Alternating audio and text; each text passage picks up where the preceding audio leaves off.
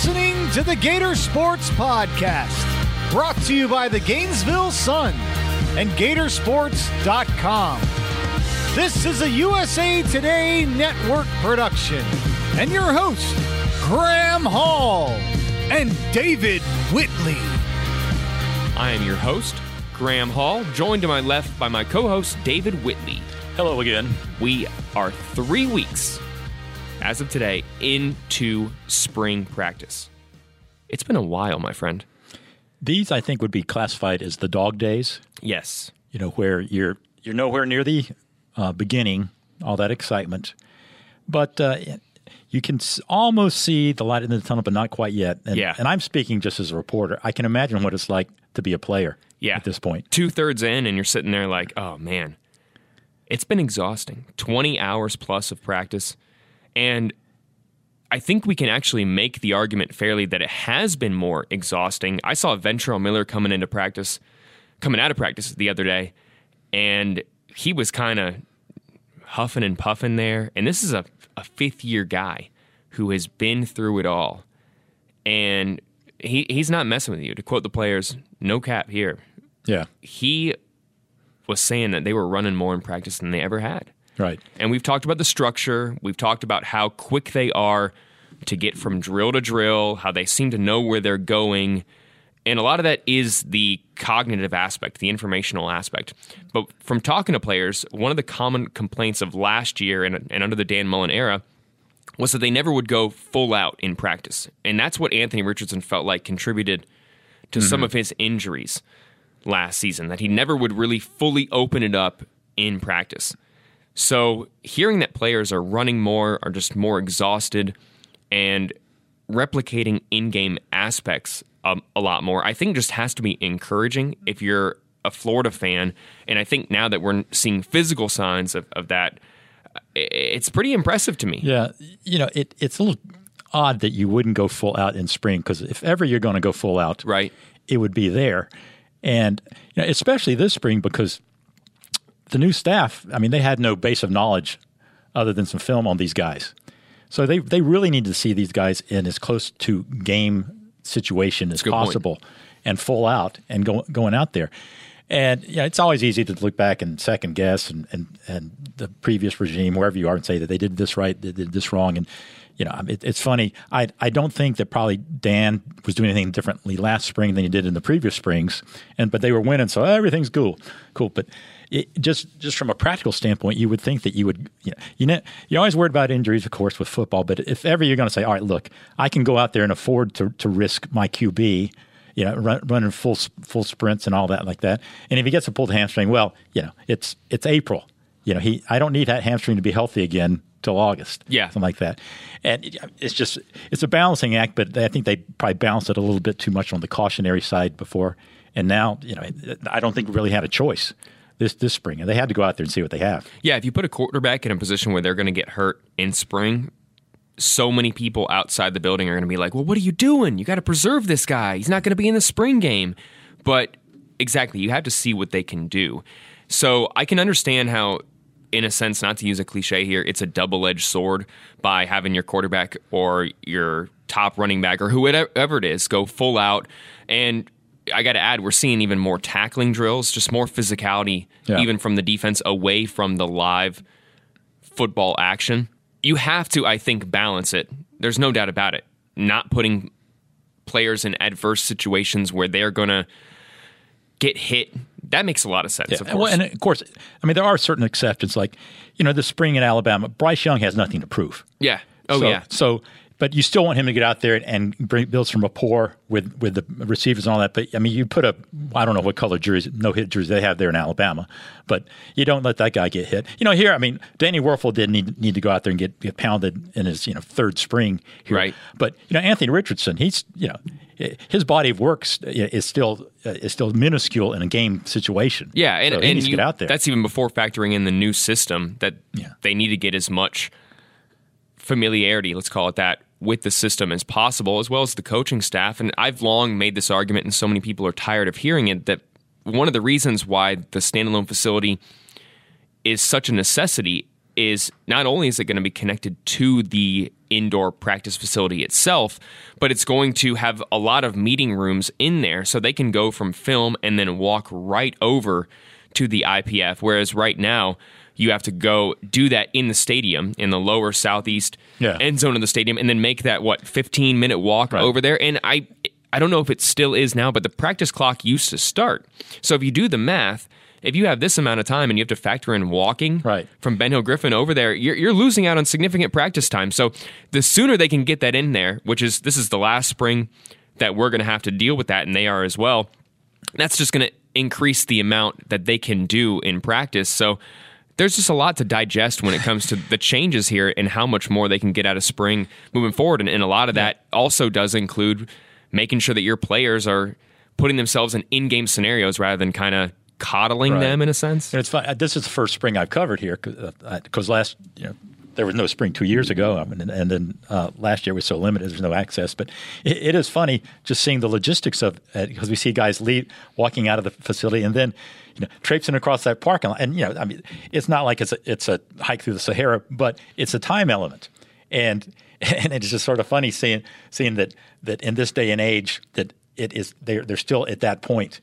And I'm just surprised there's not like an assistant quality control coach for golf carts. Right. Zip them in, zip them back. They're dodging cars in cleats in a sense here often. And it's got to be kind of hard. It's got to be like walking in heels. Well, it's been raining. Like it seems like every week, every day last week. Where are those big golf umbrellas walking them over in a sense, to keeping the pads and all that stuff dry? They just can't wait to get into the new facility. And that's coming later this summer, and it's going to be fully finished, I'm hearing, by the end of the year. They're going to still have to do some elements here, but they're going to be able to get in by the summer. So the sooner that guys, and we wrote about this earlier the week, a lot of them spend time at the practice facility when they are not at practice. Right, voluntarily. Yeah. So the sooner that they can have all of the, I don't want to call it amenities, but everything that they need, meeting rooms, facilities, they are locker rooms, whatever you want to call it, nutrition elements, they can work out right there and walk through a hallway. That is just going to be huge. Yeah, I mean, we tend to make fun of these Taj Mahals that people are building or have been building for the last 15 years. And, we talk about Oregon with its, imported Brazilian teak wood finishes on the weight in the weight room and all this stuff, and Clemson, of course. Wood pulled for the bottom of the Sewanee River. And, I remember UCF with its lazy river and all that. But really, I mean, the bells and whistles are easy to make fun of, but just the underlying it, though, is there was just a yawning need just for the basics that any organization needs, which is meeting rooms, convenient facilities to what you need, where you don't waste that time going back and forth for this stuff. And just the basics. It'd be like, I'm looking around. We're now in the Gainesville Sun, and this building was really functional, probably in the 1970s and 80s. But if you were to come in now, lively. And if Facebook were to come in and say we want to buy this building, you'd go, oh man, we got to update everything. Exactly. And so that basically they have joined the 21st century, or they will be joining the 21st century with football. Yeah, you have to keep updating your facility, and you have to keep updating your roster. Billy Napier knows that extremely well. He has talked about the transfer portal, recruiting, and after Florida's first closed scrimmage, which was last Thursday, 5 days ago from when we're recording this podcast, it was kind of odd. And I got to get your take on this, David. You saw a head coach come out and mix in praise. Let's say that. He was impressed. He said that he wouldn't say that they were ahead of where he thought they should be. He never said that he was going to be satisfied. But there were a lot of impressive elements there. But at the same time, you heard a head coach come out and say, we need players. That's right. In the double digits, maybe. We're going to give 5 walk-ons scholarships at the end of spring. A lot of those comments could strike fear into the hearts of fans. I think and pundits, obviously. Yeah. But in the transfer portal era, it's not really a bad thing anymore to do that, to say we need players. It's kind of like a call for employment at a place that should be desirable to work out. You mentioned Facebook. Imagine if Mark Zuckerberg goes out there and says, we need the top, kind of like a Willy Wonka type thing. Give me the 5 best candidates that can come in here. It's not a bad thing anymore, but it still is so strange to people who are familiar with college football on a decades level, this is such a new era where after your first scrimmage, you can say, I need players, and it's not a bad thing, man. No. And it's funny, one thing about Napier, and I was there when he was saying it, then I went back and looked at the tape, and everything he says is in the same monotonal tone. If he would have been on the Titanic, he would have been the guy that he'd have said, I want like a please proceed to the nearest lifeboat. Yeah. Or whatever. Yeah. And so he's saying this, and it doesn't strike you till you look at the trend, and you're saying he's waving a red flag here. But you appreciate it because he's very smart, and I think he's calculating. But I don't think he's being that calculating to where he's making an excuse saying I got to go out there and prepare people for the worst, and also have to advertise for players to come in. Yeah. He's speaking the truth. They do need bodies. They need. He looked at the roster and because of the attrition and the injuries that have come to certain positions, especially, they see that he can't run. He doesn't have 3 deep. He can't run 20 to 25 plays he would like to. Yeah, and so he knows he needs bodies, and he needs better bodies, and that's where that came in. And it is basically a not so subliminal code to anybody in the transfer portal said, "Hey, come here. If you're good, we can use you." You talk about bodies in general. We saw Billy Napier use a lot of tight ends at Louisiana. And, again, there's only so much we can glean from 15 minutes of drills and a couple minutes of live football action that you can't put anything out there about. But what has been jarring, I think, was where Florida stands in the tight end room. They've moved some guys over. Yeah. Noah Keeter, Buchholz guy, local guy, went out to UCLA, then transferred back to his hometown and has walked on at Florida, preferred walk-on. I think he's one of the 5 guys that is going to be the candidate to be brought on scholarship because he has been working with the tight end group, has worked with a few other units as well in his time at Florida, linebacker, big 6'5" guy. He's working with the tight ends, as well as Griffin McDowell, who is also on his 3rd position. Started as an offensive lineman at Florida, then transitioned to defensive lineman, and now being used as a tight end in this offense. I laugh about it in a sense because it is just kind of a plug-and-play type thing right now. Another guy that has gotten some praise, Dante Zanders. That's a guy that started his career at tight end, played defensive line and tight end in Boca Raton, played tight end his first couple of years at Florida, then moved to defensive line due to a numbers thing, and now he's being moved back to tight end. And Billy Napier was really, I think, effusive in his praise for Dante, but just where that room is at, a lot of it is injuries. Yeah. We saw, when we did spot the 2 guys last week, they were in the parking lot, as we had mentioned, Nick Elksness. Elksness, yes, and Odom. You got to think of the animal, and then Elksness. Yeah, yes, there you go. And Odom, were they healthy, this wouldn't be nearly the issue that it is. Oh yeah, because it's funny. We're talking about the lack of tight ends. Remember, just last August when the tight end room, I forgot who the tight end coach was. He said, "I've got the best tight end room in America. It's right. It's 5 deep." Blah blah blah, and that gets into this way that I am quickly getting this appreciation for Napier. I don't think he's not blowing smoke. Yeah. He will tell you, he will praise guys that deserve praise, but he will also be honest with you. And I don't think that he would come out and say, well, I've got the best tight end even last year. Because, you can always spin it that these guys have, but that was not the best tight end room in America by any means last year. And you sort of lose your credibility when everything you come out is sugar-coated. Yeah. If you set the bar low, I think, and then praise guys, it's okay because you're saying, well, we have a lot to work on, but so-and-so is doing a good job at doing the work. That's not disingenuous. I think there are a lot of people that can stomach that. But when you come out and say, look at us, we're the best in the country. Right. All y'all other suckers suck. Right. We need 5 footballs out there to keep these guys happy. Exactly. And you go, we're not experts of it, but we've seen enough to know if it was that good, right. that you would have more NFL scouts coming around and stuff like that. Exactly. And so just love, and fans aren't that dumb either. Yeah. And so just come and say, yeah, we've got potential, but we also have problems. Yeah. It's presumed that Keon Zipper is going to emerge as the number 1 option in that room. a guy who I hate to call him undersized, but just does leave a little bit to be desired in terms of length, especially when you look at who Napier recruited to come in at the tight end position. Hayden Hansen, Arliss Boardingham. Great name. I just like great to say name. The wingspan on those guys is tremendous. You hear the term mismatch for what they can do in the open field. That's not really what Keon Zipperer gives you from a physical standpoint. Now, his speed, I think, is a huge weapon in this offense when used correctly. When you find the way to use him correctly, I think that they can be really good. Before we get to this first break here, we have to talk about the unfortunate news surrounding Gage Wilcox. Yeah, Billy Napier, part of the problem. Yeah, we mentioned 3 tight ends out. We mentioned the 2, Nick Elksnis and Jonathan Odom, who are missing due to temporary injuries. For Odom, it is a torn labrum, and for Elksnis, it is a broken scapula. But for Gage Wilcox, we have not heard anything public about what he is dealing with. And Billy Napier didn't really give any details. I don't want to say he was cryptic, but he was vague in saying first that Wilcox had a season-ending injury before correcting himself and saying that Wilcox had a career-ending injury.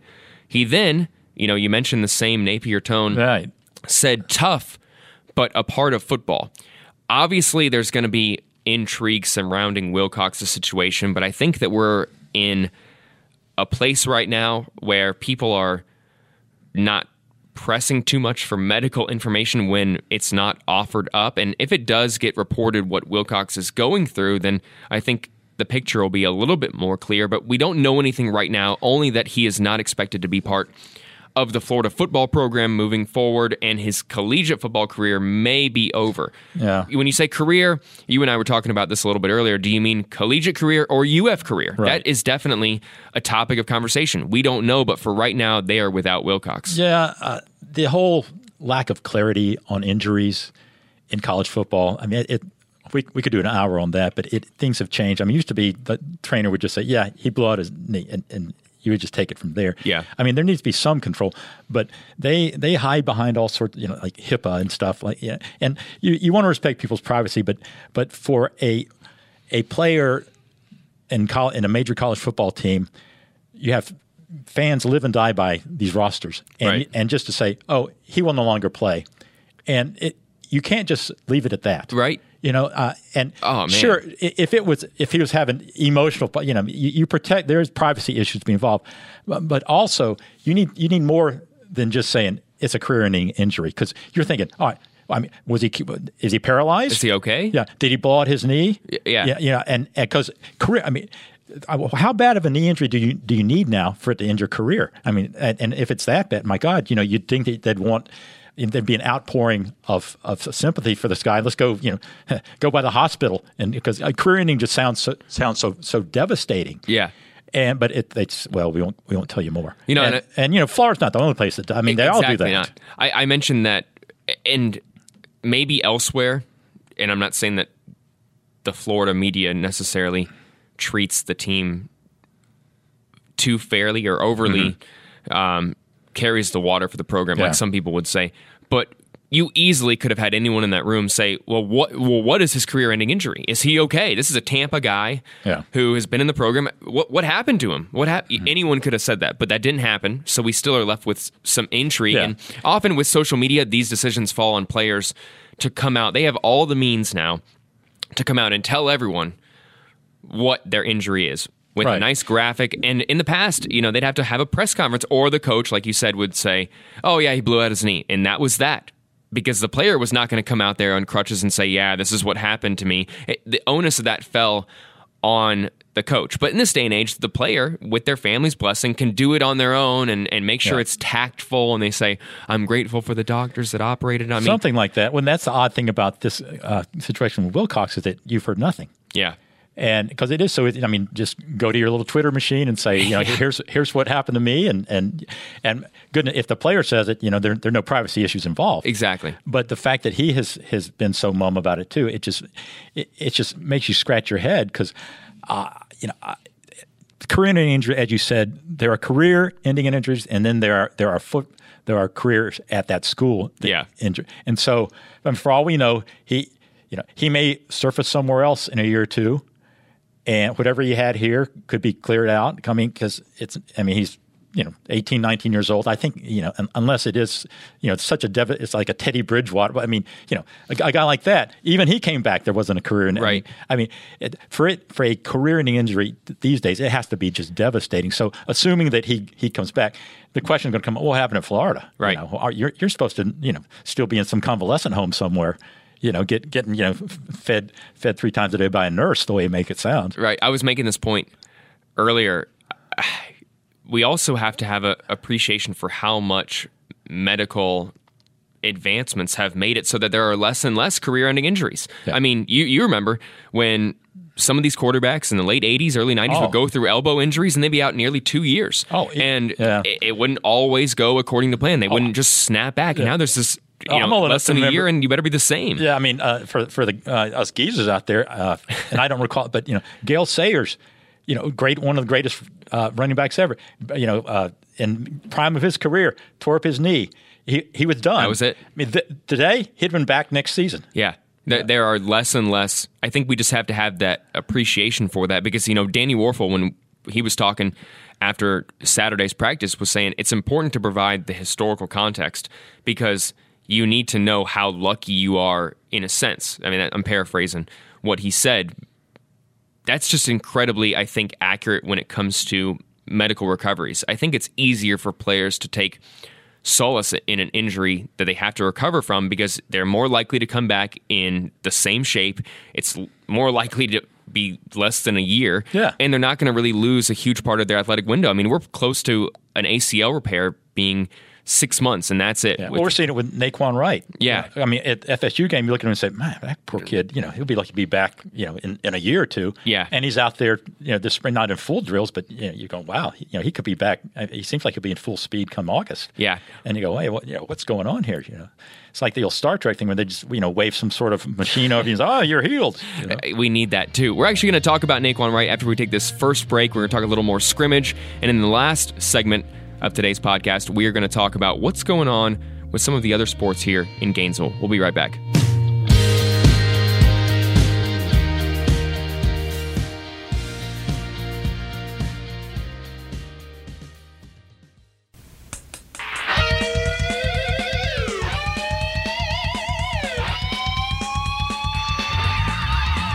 USA Today's Florida Sports Network covers the Sunshine State better than anyone else. We have reporters and columnists covering Florida, Florida State, and Miami, the Dolphins, Jaguars, and Bucks. Like NASCAR, we've got you covered. We also provide the most comprehensive high school coverage available, and so much more.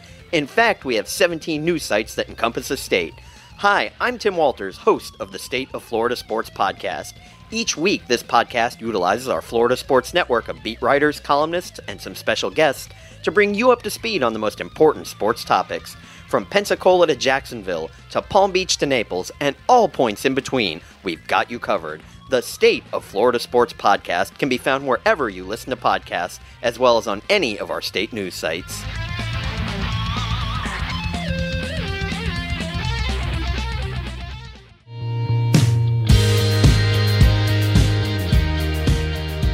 And we are back. You are listening to the Gator Sports Podcast presented by the Gainesville Sun. I am your host, Graham Hall, joined to my left by David Whitley. Fresh from the scrimmage. Yes. Yeah, it was a good talking to after the scrimmage. I wonder when we're ever going to get to watch one, actually. I'll throw my phone in a bin. I'll right. No notepads or anything, I guess, like that. Just swear to secrecy. That's right. One where it's like, whose memory's the best? Yeah. You got to come prepared, drink a few cups of coffee, and just really, don't blink, David, don't blink. Mm-hmm. Just look around and see who can process the most information without all these fancy devices. And because we are totally at the mercy, almost except for a 15-minute segment, but you're totally at the mercy of secondhand information and what people tell you. And some of it is no doubt accurate and true, and some of it, it's filtered through the lenses of bias and everything else. And you just sort of, it's like a big jigsaw puzzle. You just got to put it together. Right. Yeah. It's tough. I can understand why they're so conspiratorial. Because of, and you were mentioning this with injuries earlier, sports betting is going to fix all that, by the way. I think that everyone, if they don't realize that, they will quickly realize that you don't have that in the NFL or really any other sport that you can bet on. Well, when you do, it's very controversial. Yeah, it is. Because Belichick hiding stuff. Well, these guys, they probably had a hand in the money. Because there's just all this doubt. You need to just, I think, get rid of the potential cause for conspiracy. Yeah. Oh, in 10 years, the secrecy will not cut it, because if it's 10 years, man, because sports gambling is going to become so big, and you're seeing it now. I mean, there have been universities that have signed on with gambling companies. I think we're seasons away. You saw Chet Holmgren, I think it was him from Gonzaga. He did a commercial for a casino in the middle of the season. I mean, David, how many years ago? Like maybe 5 years ago? Not even. We're all talking about throughout. Oh, should this top player be not eligible? He would have, if he was Reggie Bush, he would have had all his awards stripped away. Yeah, but to your point, they can't hide injuries because there's going to be so much money riding on this stuff, and the schools are part of in the partnership with these casinos, or they're becoming more and more so. Yeah. So it's going to be an adjustment for some of these coaches who used to be going out there and just saying, well, Tom Brady. I'm amazed that he went that whole season 2 years ago with a torn medial collateral, and they got away with not reporting because he managed to go out there and play. Yeah. But the fact that they did that, and there's so much money will be riding on and it already is, that they can't keep the secrecy. And now that we've gotten way off track, but still, it is interesting, and it's back to the whole injury thing and how we don't know what's going on. Yeah, not at all. We can only look at orange no-contact jerseys here and what has maybe been previously reported, or you can go do the digging and then attribute it to sources, whatever you want to do. We can only, I think, like I said, take away so much from Florida's injury situation. And for a while there, without knowing really the injury itself, we were reporting Naquan Wright was a guy who was going to miss all of spring camp. And I don't believe he scrimmaged with the team. He's not doing anything that comes to live contact action right now. But in Florida's 9th spring practice this past Saturday, Naquan was out there, dressed out in an orange no-contact jersey, and he was going through several drills, pass protection drills. They were using bags to work on hurdling.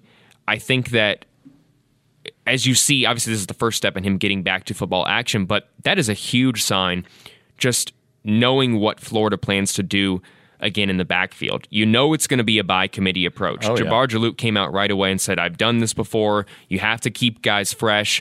Some guy will emerge as the top running back, but that's not going to be really the intention, because you have to develop 5 running backs so that there's no theoretically a drop-off when or if someone gets injured. Yeah, and it worked last year. It did. They ran. They had a really productive year running. I mean, of course, it's funny that your leading rushers were the quarterbacks, but still, that between Naquan and Dameon Pierce, and in retrospect, we said, well, gosh, Dameon should have gotten it more. But Dan Mullen can come back and say, but it's a totality that we want. Yeah, and it will be by committee, and it should be. Unless you have a Derrick Henry out back there, some generational type running, or a Herschel or an Emmett. You can spread it around, and these guys look like they a 4-headed. I don't want to call it a monster, but a 4-headed be some sort of machine out there where you can plug and play depending on what the play or what the situation is. Yeah, and I think that a lot of that stuff, the anger surrounding carries for a running back, there becomes a certain point of it where it's too much in my mind, because for a guy like Dameon Pierce, I think you could have made the argument that he was already doing so much well and leading in many other ways aside from on the field, that the desire to play him came from a competitive perspective where you thought that he would give you the best chance. Whereas, does 2 to 3 more carries really change the trajectory of Florida's season? I think a lot of people, they could argue that for an hour one way or the other. But ultimately, if Dameon Pierce is able to play a couple extra years in the NFL, or makes the NFL based off his durability, or even gets drafted higher because he is seen, again, narrative, as someone who has less tread on his tires than a lot of other running backs, do you think Dameon Pierce is going to lose sleep at night for not getting 20 extra carries his last season? No. The only people worked up about that are going to be the fans, because ultimately these guys are trying to make it to the NFL, and Pierce only having 100 carries last season while showing that he was the best in pass pro and was able to catch out of the backfield and was tough and physical and endearing to a fan base. I think that stuff helped him more tthan 20 carries, 30 carries would have. Yeah, he will always be. It's sort of like the JFK thing. He died too young. And so he never had a chance to really fail. And he can always be whatever you want him to project. What he would. Yeah, maybe he fumbles in a critical game or something like that. Gosh, we'd have had Dameon. Totally different. That might have been it. Now, if he turns into Derrick Henry in the NFL, then I think we can come back and say, "What the heck were you thinking?" Yeah, Dan? exactly. But I think he's going to go and have a long, productive pro career. But I mean, I don't think he's an all-pro. So, and you can say, yeah, they should have used him more. But you're right. Last season did not rise or fall strictly on the lack of carries by Dameon Pierce. Yeah, exactly. And to put that on him, or like say that was a huge reason behind Florida's offensive woes in a sense, I think is just also like pretty unfair to Dameon, because one player can only do so much, and when he was out there, he was extremely effective, but he couldn't determine how often he was out there. So to say that things would have changed with him, I could understand why maybe some players would take that as a compliment, but some would say, what more could I have done? It's a very interesting argument, certainly. But when it comes to Naquan Wright, he was arguably Florida's best pass catching back last season. You saw him often on the wheel route, dating back a couple of years. You just saw that ability in the open field as well as in the backfield, taking handoffs. So I think that getting him back just gives you more all-around looks in your backfield, certainly depth, but that's a guy that is going to be counted on, I think, a lot more than people think, because DeMarcus Bowman and Montrell Johnson, I know that those guys are considered to be the two front runners, and Lorenzo Lingard, I've heard, has looked extremely good in practice, although that has been the case for a couple of years. Naquan has obviously got something to say about it, and if you're a Florida fan, you got to just be expecting that he's going to be another cog in this rotation, and that's really the ceiling, rather than expecting, he's going to come out here and dominate. You mentioned Derrick Henry. I don't think you're going to see Florida have a guy like that for a while, even though DeMarcus Bowman came in with similar recruiting rankings. Yeah, but there's always going to be a few 5-star running, but even the 5 stars, they're a Derrick Henry type or an Emmett, they come around once every 10 or 15 years, and you're lucky if you get them. So I don't think if Florida gets one, well, hooray! But it's hard to imagine that it going forward. And you've seen it in the NFL, running backs are becoming almost interchangeable. And the key thing is just to keep that quarterback or that running back room, as we now call it, happy. And and if there's a malcontent, and I don't think, because these guys went through it last year, so I think they all know that there is no superstar in there, and they're going to have to share the pie. Yeah. And if they don't, well, that's what the transfer portal was invented for. Yeah, and I think you can also take solace in, even if you are the third guy, that it has no bearing necessarily on what you may do at the next level. I mentioned, Dameon Pierce and Naquan and them kind of being behind in the pecking order during their time at Florida. Right now, Frank Gore is going to sign a one-day contract to retire with the 49ers. Was he the top back in that room? Absolutely not. Oh, no. Of course, that was also one of the greatest collection of talents ever that they had. When you think of that, Willis McGahee, I mean, it's just, if you go back and look at that early 2000s Miami roster. I'm not comparing their ceiling, but there's something to be said about not necessarily being the guy in college and having. And the pros will find. I mean, it's like the pro, who's the kid that went to FSU, and now he's starting for the Rams. He high recruit, went over to FSU, and Cam Akers, big time recruit, went there and had a okay career, but not what. And now but in the NFL, it is they find you. Yeah, they will plug you in right away. Yeah, that's why you always find these players from Wofford, Western Michigan. I mean, you name it, that end up making it at the next level just because they didn't star at the collegiate level. I mean, development is not linear. Yeah. Guys come along late, they come along early, and then flame out. Or the game passes them behind, or they don't keep up from the mental aspect. Many reasons. Yeah, I'm interested in just seeing Montrell Johnson because we haven't seen him.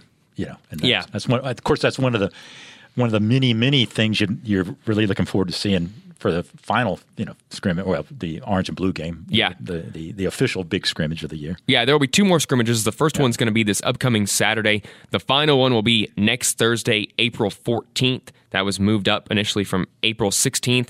Real quick here, before we get to the last break, you and I are going to talk about the first spring scrimmage. That was last Thursday, held at the indoor practice facility because rain was coming all down. It was overcast and nasty.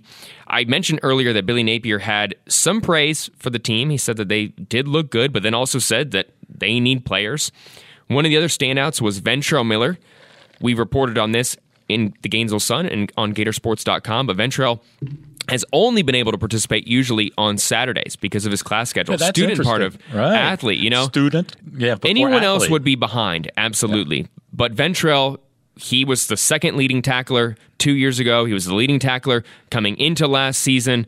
Had, I think, 140-plus tackles between the last 2 years. And then he tears his biceps in the second game of the season and misses the rest of the year. And to their credit, they actually designated the injury. Yeah, exactly. They didn't have to say he has an injury, and you're wondering, gosh, what? But and why not?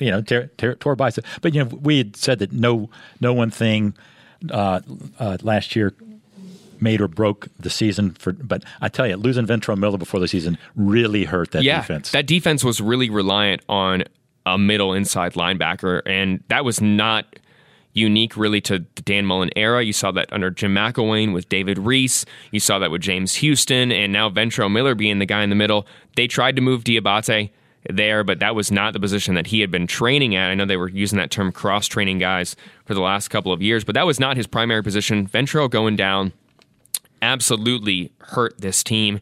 Billy Napier came out Thursday and said, quote, "Inside backer is a room that's very thin as a result of a few guys being banged up there. Safety room is thin as a result of a few guys being banged up there. We're lucky. We're just a couple players away here from not being able to practice the way that we wanted to." Now, Ventrell was able to practice Thursday, and then he was back out there on Saturday. I mentioned that he was a little tired coming in afterwards. Maybe that has to do with the fact that it was just his fourth practice, but also I think has to do with the pace of the practice. That's going to be a huge addition for this defense moving forward that has been relying on some of these younger guys. Derek Wingo, DeJuan Black was one we've heard a lot, a guy that has a whole lot of length, and he's in his first spring, has really been on campus for less than a year, if you think about it. Got here last summer, going through his first spring. He looks slimmed down. But the reason those guys have stepped up was because Ventrell was away from the field for so long. Yeah, and that's one way to look at it is for the lack of depth, that means that there's a surfeit of opportunity for these guys. You have, there are reps out there that somebody can take and get better, and you're seeing it because you see there's good potential in that linebacker room, and that's one of those cliches. Now it is not your linebacker position. Everybody has a room. Yeah. How's your wide receiver room, your linebacker room? It depends also on, I think, how you're designating players. Florida's using that term jack linebacker. Yeah. We've heard buck. We've heard money backer. I mean, if you are not familiar with what these terms mean, you're going to be sitting here thinking that you're playing a game of cards or something like that. I think that also that includes, you wrote a good story, really good story. Everyone should read it on Brenton Cox. It's hard to remember that they're considering that guy to be, an outside linebacker technically, and so many people would say, well, no, he's a rush end, he's a defensive end. What is he really? Right. It's funny why we had that discussion. Like what all does he do? And it's a hybrid position is what it's become. Yeah. And it takes some a variety of skills to be able to pull that off. But Brenton Cox, he's one of those guys. And we talked about it. He was the most dominant player on that defense the last two games.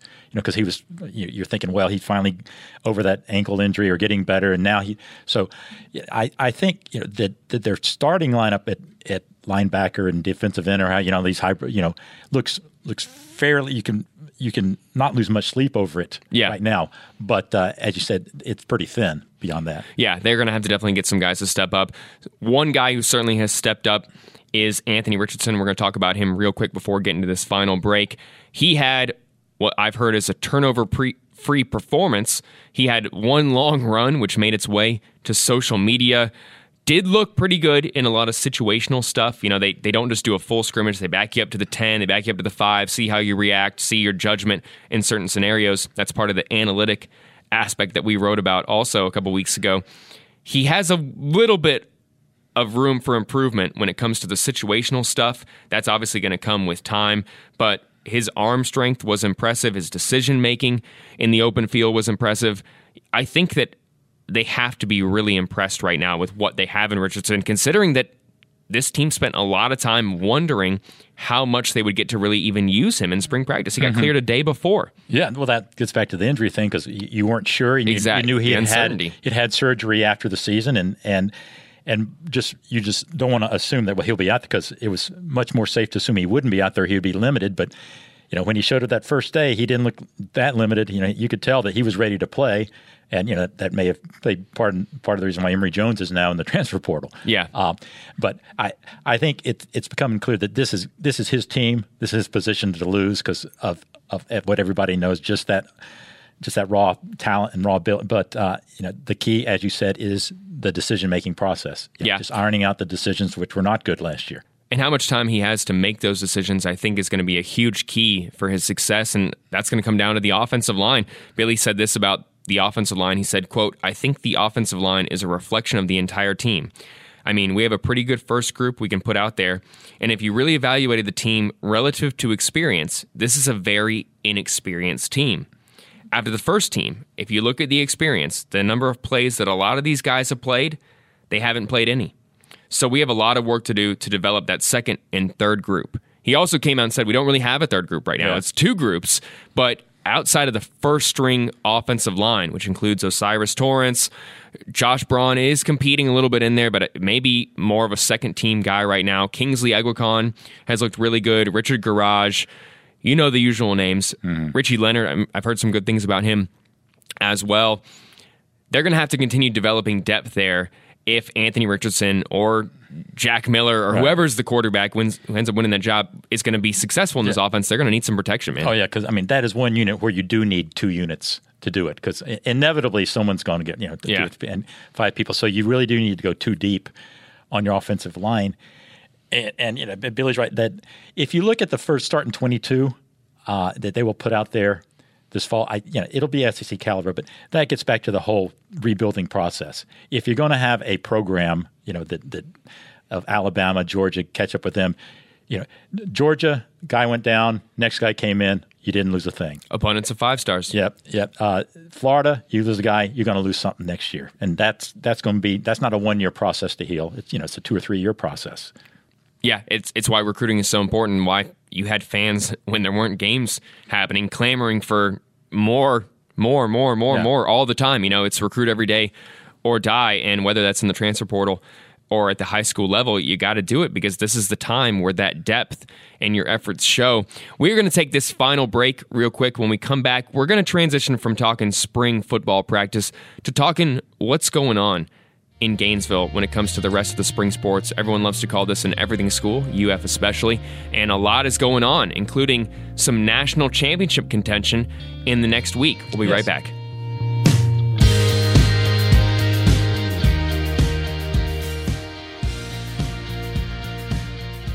I'm Blake Topmeyer, and this is SEC Football Unfiltered, a new podcast from the USA Today Network. Each week, we'll discuss the hottest topics that matter to the passionate fan bases of the SEC. I've covered the SEC for 8 years. As for my co-host, longtime sports columnist John Adams, let's just say he's got a few decades on me. Not as many decades as some people think. Contrary to popular opinion, I did not cover General Neyland, but I did interview Bear Bryant and I interviewed Nick Saban, and I covered Archie Manning and Peyton Manning. More insightful interview, John. Bear Bryant, Archie Manning, Steve Spurrier, or Johnny Majors? Got to go with Steve Spurrier there. He's the great quipster. SEC Football Unfiltered debuts this summer. Let John and I be your tour guides from the season opener through the national championship. Subscribe and listen wherever you get your podcasts.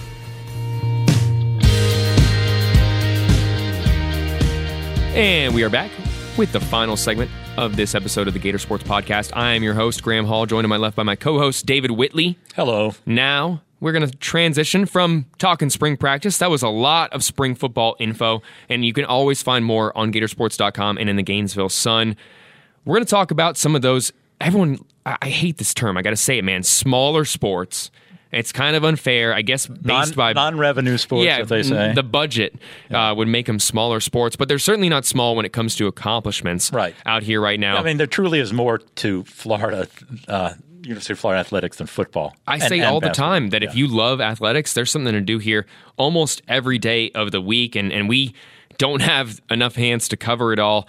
And we try, and we have a chance to talk about it. And because we're seeing some teams at some critical junctures, whether it's in the middle of the season amid a SEC losing streak, or whether they're about to head to Fort Worth and compete for a national championship, we're going to have to talk about them right here because they deserve it. Let's talk some baseball real quick, because I know, David, you've been following what's been going on with this team in SEC play. They're certainly not the only team to kind of, I guess, hit a rut in a sense here and experience what the rest of the SEC has to offer. And there is a whole lot of talent here right now. The Gators are in the midst of a 5-game conference losing streak. They saw 2 weeks ago that game against FSU postponed, and then ever since then, it's really been kind of miserable in a sense around these parts. Well, the big question coming into the season was pitching, and the big question halfway through the season remains pitching. Although it's not becoming so much a question as the answer so far is it's not holding up. They were counting on some young arms and hoping a couple of older guys would come back from Tommy John, and it just hadn't happened yet. And basically, they just need to survive the next month because it's going to be a meat grinder. It is. You mentioned the SEC. Number 1, number 2, Arkansas is coming in this weekend, then Tennessee, then Vandy. There's going to be no let up, and so they just need to survive the next month and hope some of these guys, through this trial by fire, and that they develop and some sort of dependability by the postseason. Yeah, this next month, they're playing the 2 top teams in the nation right now in Arkansas this upcoming weekend, and then Tennessee, the number 1 team. And then in between that, just got to face Vanderbilt, who, the perennial national champion up there, that they care more about baseball in a sense there than football in Nashville. Well, of course. Wouldn't you? Yeah, I can't blame them when you're that dominant. And obviously Corbin's got to be frustrated with what's happening up there in Vanderbilt because they started the season 16-2 and then get into conference play, and now they have a losing record in conference play. This is Vanderbilt. They're 4-5 in conference play, and they hit that 20-win threshold. But you sit there and you say maybe the conference is just this deep. But for Florida, I think that their issues, I think you made them really clear. Pitching is going to be such a determinant in this sport. Obviously, not even just at this level, but when you have 2-3 arms and you're trying to rest guys consistently for the postseason and not get guys over that 100 pitch count, you're going to need a full room there. You're going to need a full bullpen. And they don't have that with the 2 guys coming back from Tommy John surgery. Nick Pogue is going to throw tonight against FAMU. Tyler Nesbitt, who also came back from Tommy John surgery. And then Garrett Milchin, a 6-year guy who has battled back from multiple Tommy John surgeries.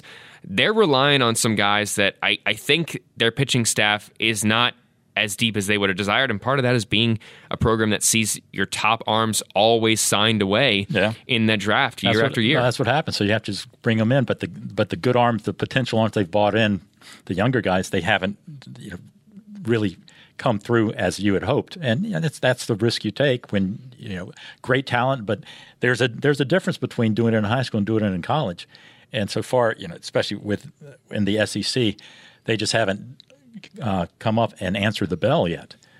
And as I said, we have the next month will be big. And if you want to put the right spin on it, or the happy spin, you could just say, well, they will be battle tested by the time the tournament comes around, and maybe they will have matured into that. And let's just say there won't be that pressure of being number 1 in the nation going into the postseason. Absolutely, and failing would be a disaster. Yeah, I think that when you struggle mid-season, there can be a couple ways you look at it. Maybe this is the end, or we can bounce back and recover from that. And I know there's a lot of Florida fans who got to think that getting the arms back, getting guys who, they were hitting the ball well early, and if they can return to that, the streaks that Colby Halter and Sterling Thompson had, if they can get that back, I think that this team could still make a run here, but certainly in a little bit of dire straits right now. Another team looking to make a run in conference play, the Florida women's lacrosse team. They're sitting here at 8-4, just opened conference play with a win. But before that, we know how loaded their schedule is year after year. They had to play 4 of the top 5 teams in the nation to open the season. They played North Carolina. That was a loss. They had to go to Maryland, lost there by 10. They had to play Stony Brook, number 5 in the nation, lost to them by 1. I did not know Stony Brook was in the top 5. Oh, they're great. They're great. I'm impressed. Yeah. They had to play Syracuse, and they beat Syracuse a couple of weeks ago, 14-10. Syracuse is number 3 in the nation. And then Florida on Wednesday opened conference play with that win at Cincinnati after coming off that win at Mercer. Beat Cincinnati 19-12. So you got to think, once again, Florida has a D team in the AAC, but they're struggling, certainly, with these ranked teams. You wonder if they are going to have what it takes to make a run there. Yeah, I wish I could speak more to it, but I got to be honest, I wasn't up on Stony Brook. And, I do know that if Mike White had lost to Stony Brook, he'd have been run out of town right away. Absolutely. That's probably up there with losing to Texas Southern. Yeah. Florida did beat Stony Brook back there, I think, on December 22nd earlier this season. Another team that has not lost this year and isn't getting much pressure, the Florida Gymnastics team. Now you're talking. Now we're talking. Yeah. 26-0-1. That one tie against Auburn, just 2 of the highest scores in the nation. No big deal. Florida just went to the regional final, and incredible. I mean, the score that they posted, they were coming off of that 198.125, and then in the final on April 2nd, this past Saturday, Florida, insane. I mean, 198.775. I mean, Trinity Thomas was incredible. Her highest score as a Gator. She now has a 10 in every event this season. Not just the Gym Slam, but the season Gym Slam. I mean, this is one of the best seasons in history, and Florida is going to have a chance in the national championship next weekend. We'll talk a little bit more about that before Florida heads to Fort Worth next weekend. They're going to have a chance in the final 8 teams to compete for the national championship. Yeah, this is, and you mentioned they had much pressure. This is where the pressure is, because they were, the program they've built there is always near the top, but they haven't really. This is year 5 or 6 where they haven't won it. And, it's been 5 years without 6 years without a championship. Yeah. Last year, Trinity Thomas got hurt right before the end, and there were injuries, and they finished, I think, 4th. This is sort of a redemption year. And she so far has been, she's Babe Ruthian, what she's done. I mean, it's amazing. And if you don't follow gymnastics, you don't have to tune in, because it is amazing how talented this team is. I mean, Leah Wong, the second, who's come on, and I think last year, the injuries played up, so they've used more of a long-term look at it this year, and they had some they put in, for lack of a better, their second string somewhat early on, just trying to pace these people. Yeah, brought Trinity along really slowly. Very slowly to peak right now. And it seems to be working. And, we had mentioned that, the baseball team, they won't have that pressure going in. This team, anything less than a national championship would be considered a big letdown. Yeah, I think so. Obviously a whole lot of talent in there. Michigan, the reigning national champion, is in Florida's group for that finale. The first regional final before you get to the championship. So Florida has to be one of the top 2 teams there against Auburn as well in that group, a team that is coming off the top score. So it's going to be tough. Yeah, you think, well, gosh, they peaked, and then because they had such a good meet prior to the SEC meet was so good, and then they did this, which it was the 3rd highest score ever in NCAA history. I mean, you have to go back, I think, to 2004 for somebody to score that high. Absolutely. And you went, man, how do you top? It's like, can you top this? If they top this, it's just you're going to need the 1984 U.S. team, Olympic team to be to come back somehow. Yeah. So that's going to be, I think, the next week really. Everybody's eyes are always looking football, but it's really an amazing story of what they have going on with gymnastics. It really will be, and it's going to be an incredible thing to follow next Thursday. I know a lot of eyes will be on football that night, but gymnastics competing for a national championship, beginning their quest for it there in the final stages on Thursday, heading into Saturday. We'll be talking a little bit about that next week on the Gator Sports Podcast. This has been another episode presented by the Gainesville Sun. Thanks for listening. Take care. Adios.